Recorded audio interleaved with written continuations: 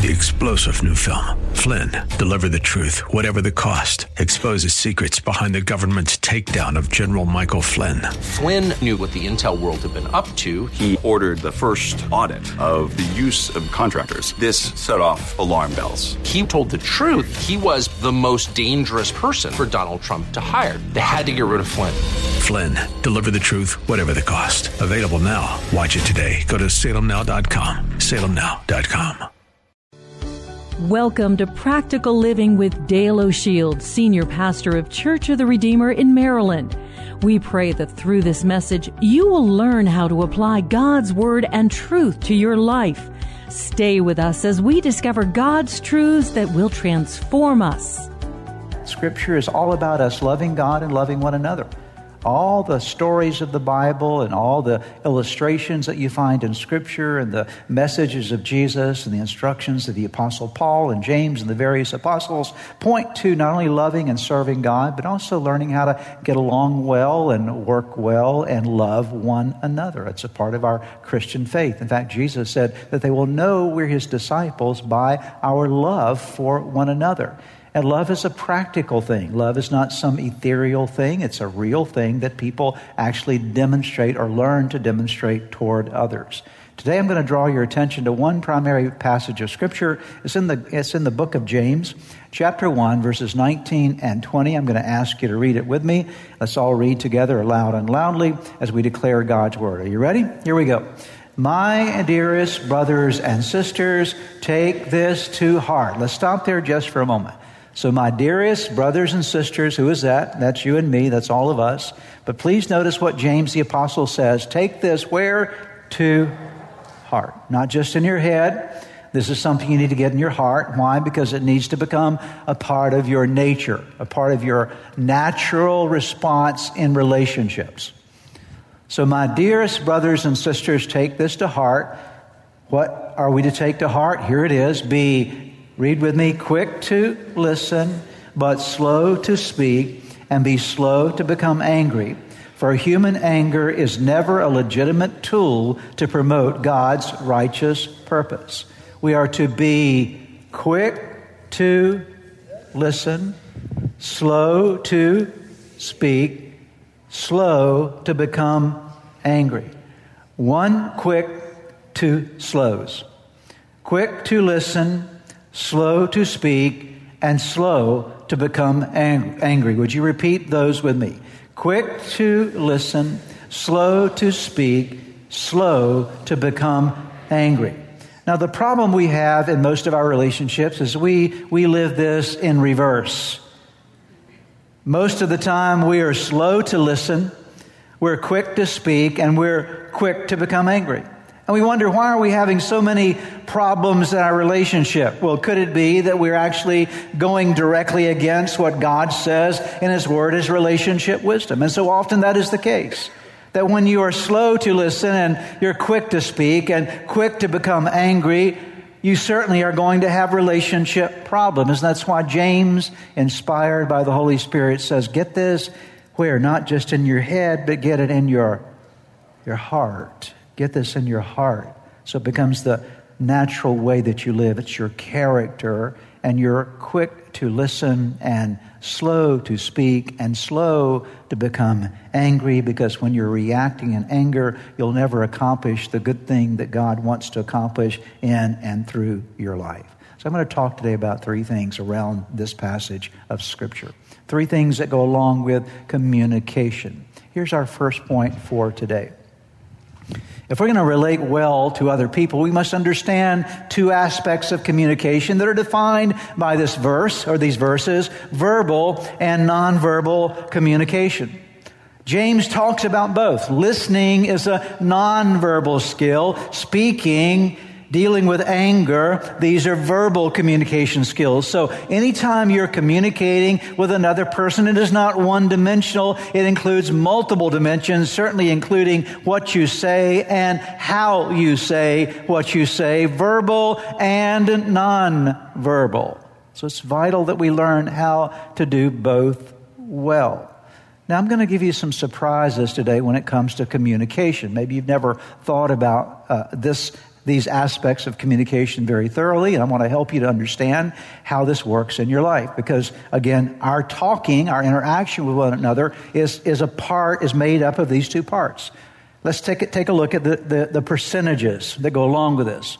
Your actual words, what you say to another person, only makes up about 7% of your communication. Think about that for a moment. That's very depressing to a pastor. You're going to get about 7% of what I say today, okay? About 7%. That's why I repeat my messages sometimes, because you need to hear. That's why you'll find in the Bible repeated themes in Scripture, because about 7% of the time you're going to get what's said. So 7% of your communication to another person is found in the actual words that you speak.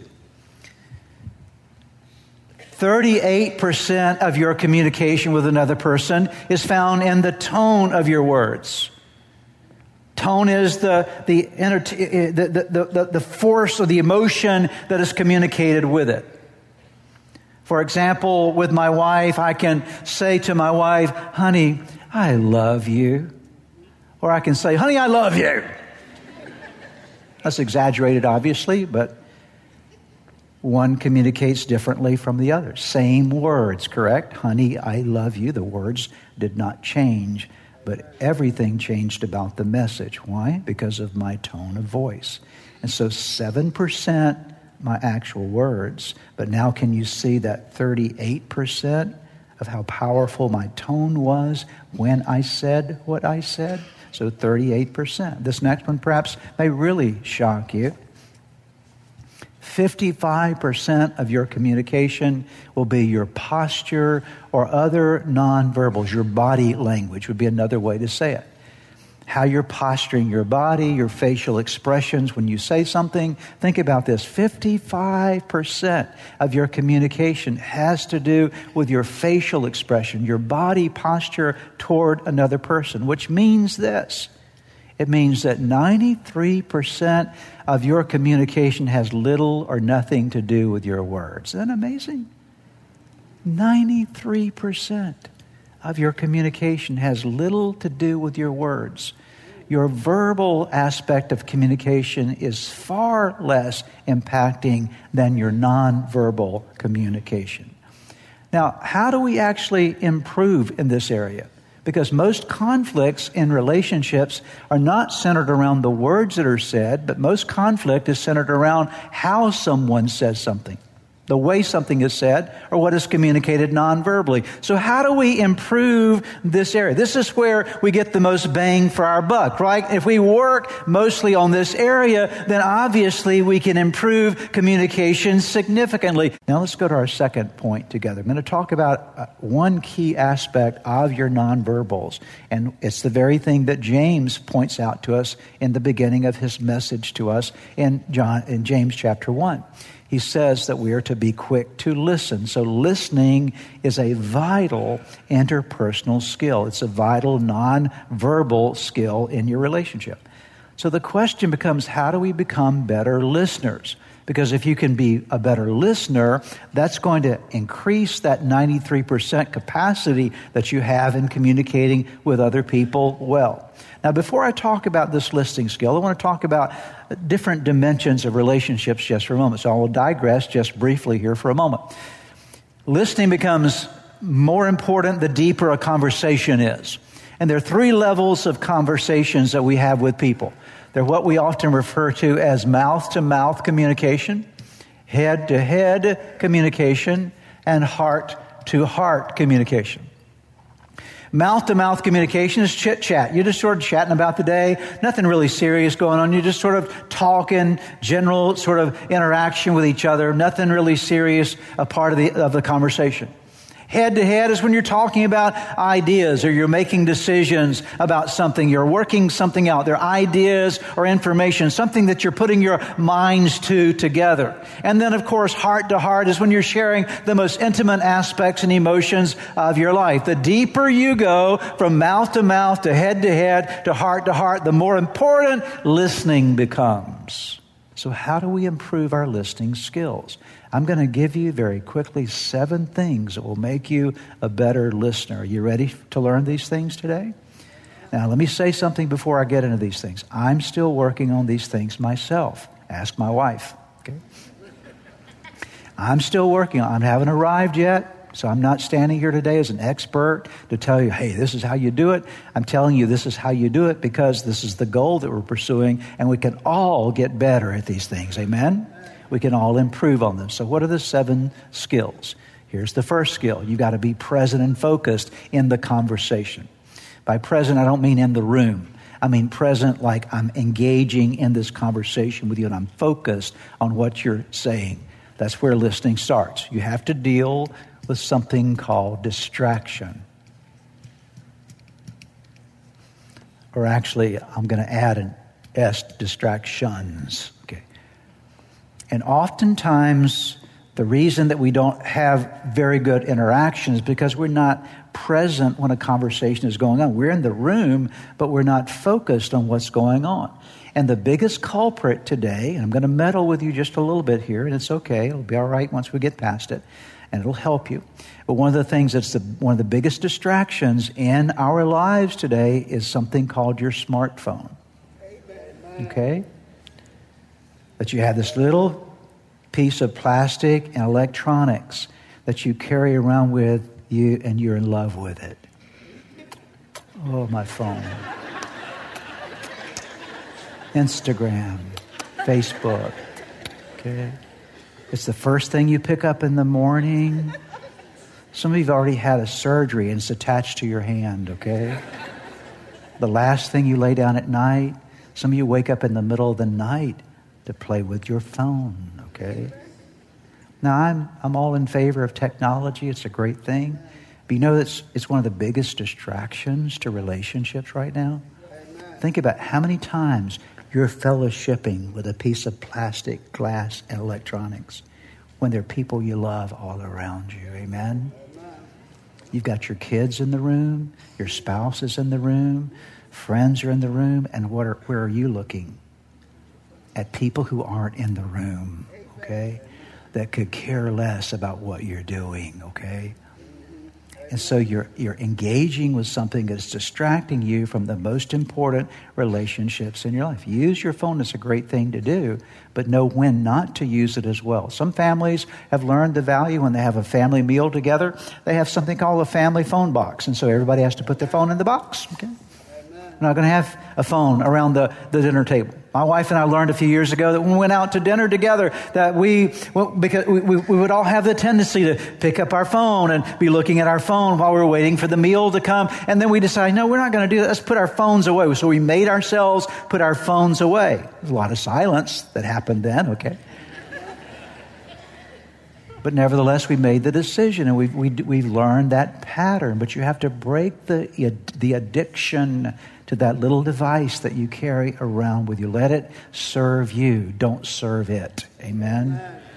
Use it as something that is a tool for you, but don't let it master you because it becomes a distraction to listening. So be present and be focused. Number 2, turn towards the person. Lean in. Dr. John Gottman is a specialist in marriage and family therapy and done a lot of research when it comes to marriages and families and what makes them work and not work. I do not agree with everything that Dr. Gottman proposes, but he has made a lot of interesting discoveries. And one of the things that he discovered in his studies is that couples in their interactions succeed in marriage when the husband and wife learn to lean into each other and to really make sure that they are toward the person when they're interacting. A very simple thing, but instead of turning away, they turn toward.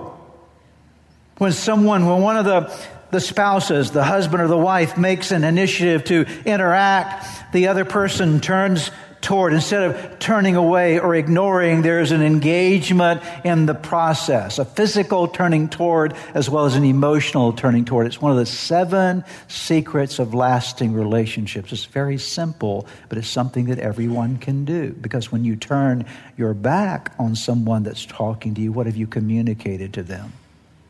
You've communicated, I'm not interested in what you're saying. All these are simple things, but very powerful things. Here's the third one.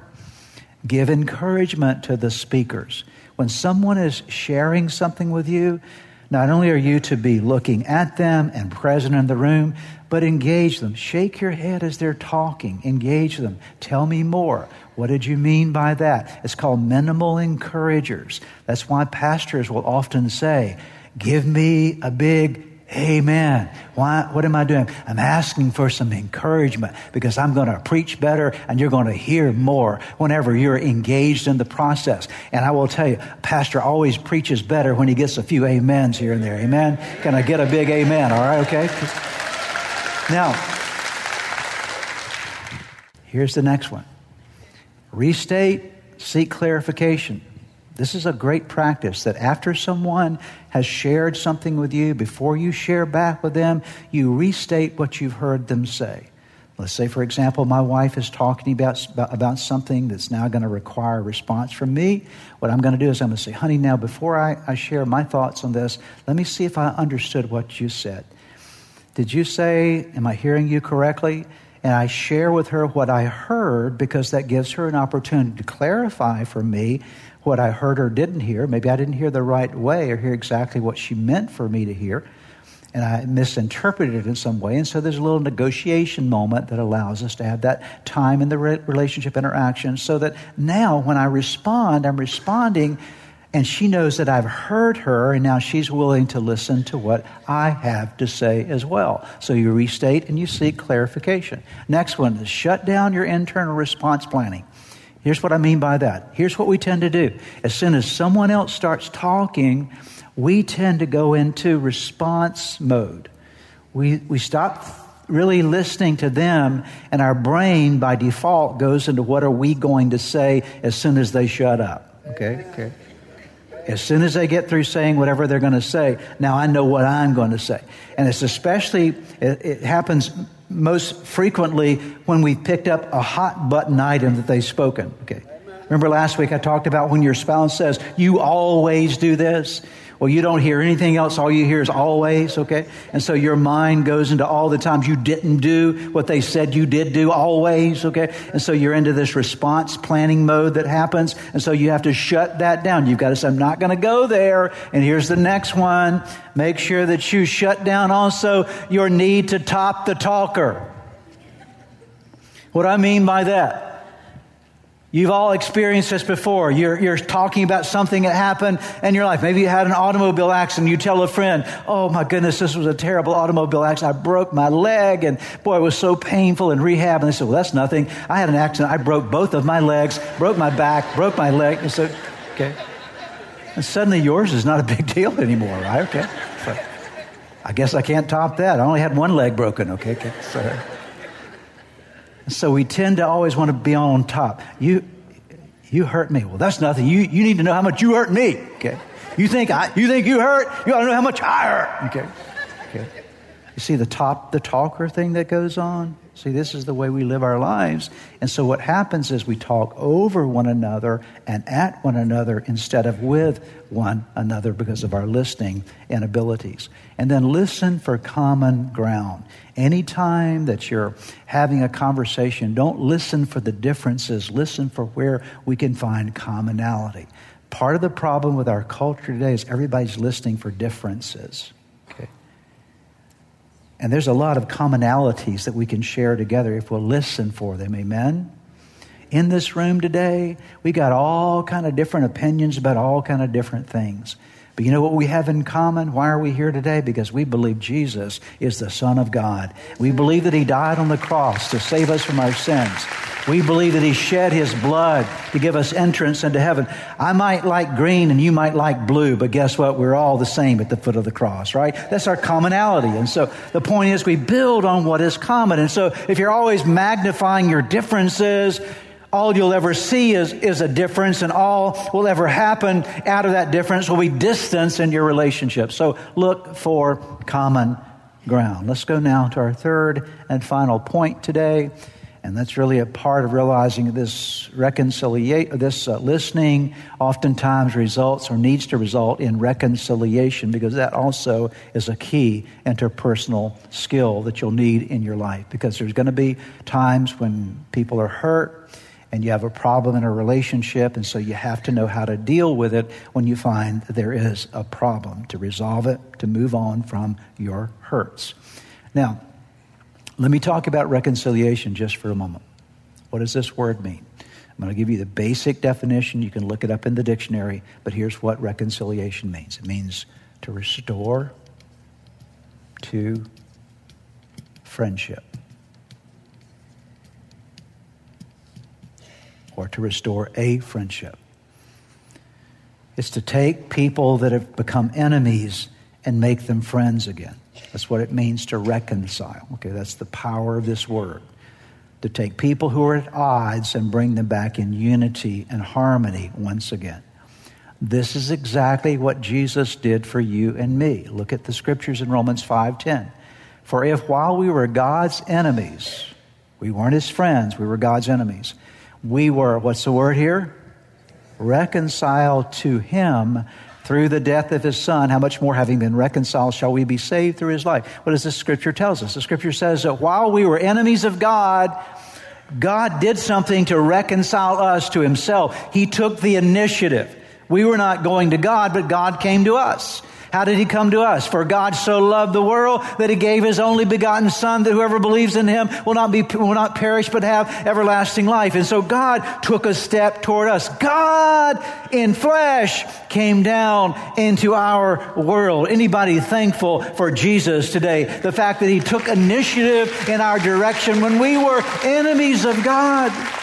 And so now we're able to be friends with God because of what Christ did for us. He took the initiative so we could be reconciled. And not only are we to be reconciled to God, but we're also to be reconciled to one another. Jesus taught this. Look with me at part of the Sermon on the Mount in Matthew chapter 5, verses 23 and 24. Therefore, if you are offering your gift at the altar, let's stop there for a moment. So, therefore, if you're in church really worshiping God, okay, if you're offering your gift at the altar, because the altar represents the corporate gathering of worship. And there, remember, it comes into your mind that your brother or sister has something against you. I would parenthetically add there, or you have something against them, that there's a break in a relationship in some area of your life. And you remember this while you're worshiping. Notice the instruction of Jesus. Leave your gift there in front of the altar. What's the next word? First, go and be reconciled to them. Go and what? Be. What does reconciled mean? To restore what? Friendship to them. Then come and offer your gift. Jesus said this. He said, you're at church worshiping. You got your hands up. You're already into the second song. And man, the glory of God is coming upon your life. You just experiencing God's presence. And then you remember, oh my goodness, so-and-so is mad at me about this. We have an offense. We have a break in our relationship. Or I'm mad at them. I'm really hurt by them. And I've got something in my heart against so-and-so. Jesus said, stop your worship. Now, would you agree with me? That's pretty serious. Stop your worship and go and be reconciled. Now, if we really believe this, about halfway through the second song, church would probably clear out, right? Okay? There'd be a lot of people moving around. But we don't really believe this. But Jesus said this is the best way to live. First, go and be reconciled. Go and restore friendship to someone that you haven't had a friendship with. Something's become between you and them. Restore that, reconcile that, and then come back. And what are you to do? Re-engage in your worship. Perhaps as you have been listening to today's broadcast, you felt a stirring in your heart, something that reminded you that you need to get something right in your life with God. The first way to start in that journey with God is to open your heart to Jesus Christ, to make Him the Lord of your life, to turn over all your life to Him. And that begins with a very simple prayer. I want to lead you in that prayer right now, and it's a prayer that you can pray right where you are. Say these words: Jesus, I invite you into my life today to forgive me of all my sins. I need you. I want you. I want you to take charge of my life. Be my Lord and Savior, in Jesus' name. Now, if you just prayed that prayer with me, I want to encourage you with a promise from God's Word that says, When we call on God's name, when we call on the name of His Son Jesus, there is salvation that is brought to our lives. He changes us from the inside out, and the Bible says that if any person is in Christ, he is a new creation. Old things pass away. Behold, all things become new. And that's what's happened to you today as you've opened your heart to Christ. Let me encourage you, you need to take the next step. The next step is to make sure that you get into a good Bible-believing church where you're studying God's Word. And make sure you get a copy of God's Word and begin to read it. Spend some time each day in prayer. You've been listening to the teaching ministry of Practical Living with Dale O'Shield, Senior Pastor of Church of the Redeemer in Maryland. If you would like more information, please visit our website at church-redeemer.org.